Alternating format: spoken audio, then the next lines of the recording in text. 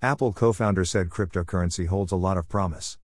More tech entrepreneurs and innovators every day are throwing their weight behind cryptocurrency. Steve Wozniak, a computer scientist and programmer, who co-founded Apple with Steve Jobs, has endorsed cryptocurrency, saying crypto has an awful lot of promise through blockchain technology.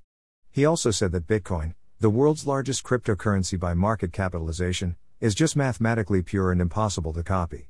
Comparing it with the US dollar, he said the governments get power from the transactions that pass through them for observation and taxation. Talking to Yahoo Finance, the programmer behind the first Apple computer said there's some anonymity about Bitcoin and other crypto coins, but they are not controlled by a single entity as the US dollar. Bitcoin doesn't even have a creator that we know of, it isn't run by some company, it's just mathematically pure, and I believe nature over humans always, he added.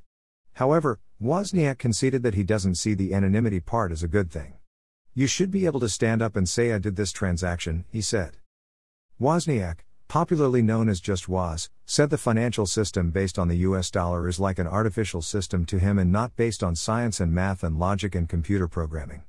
Look at the US dollar, the government can just create new dollars and borrow, it's like you never have it fixed, like Bitcoin, he said.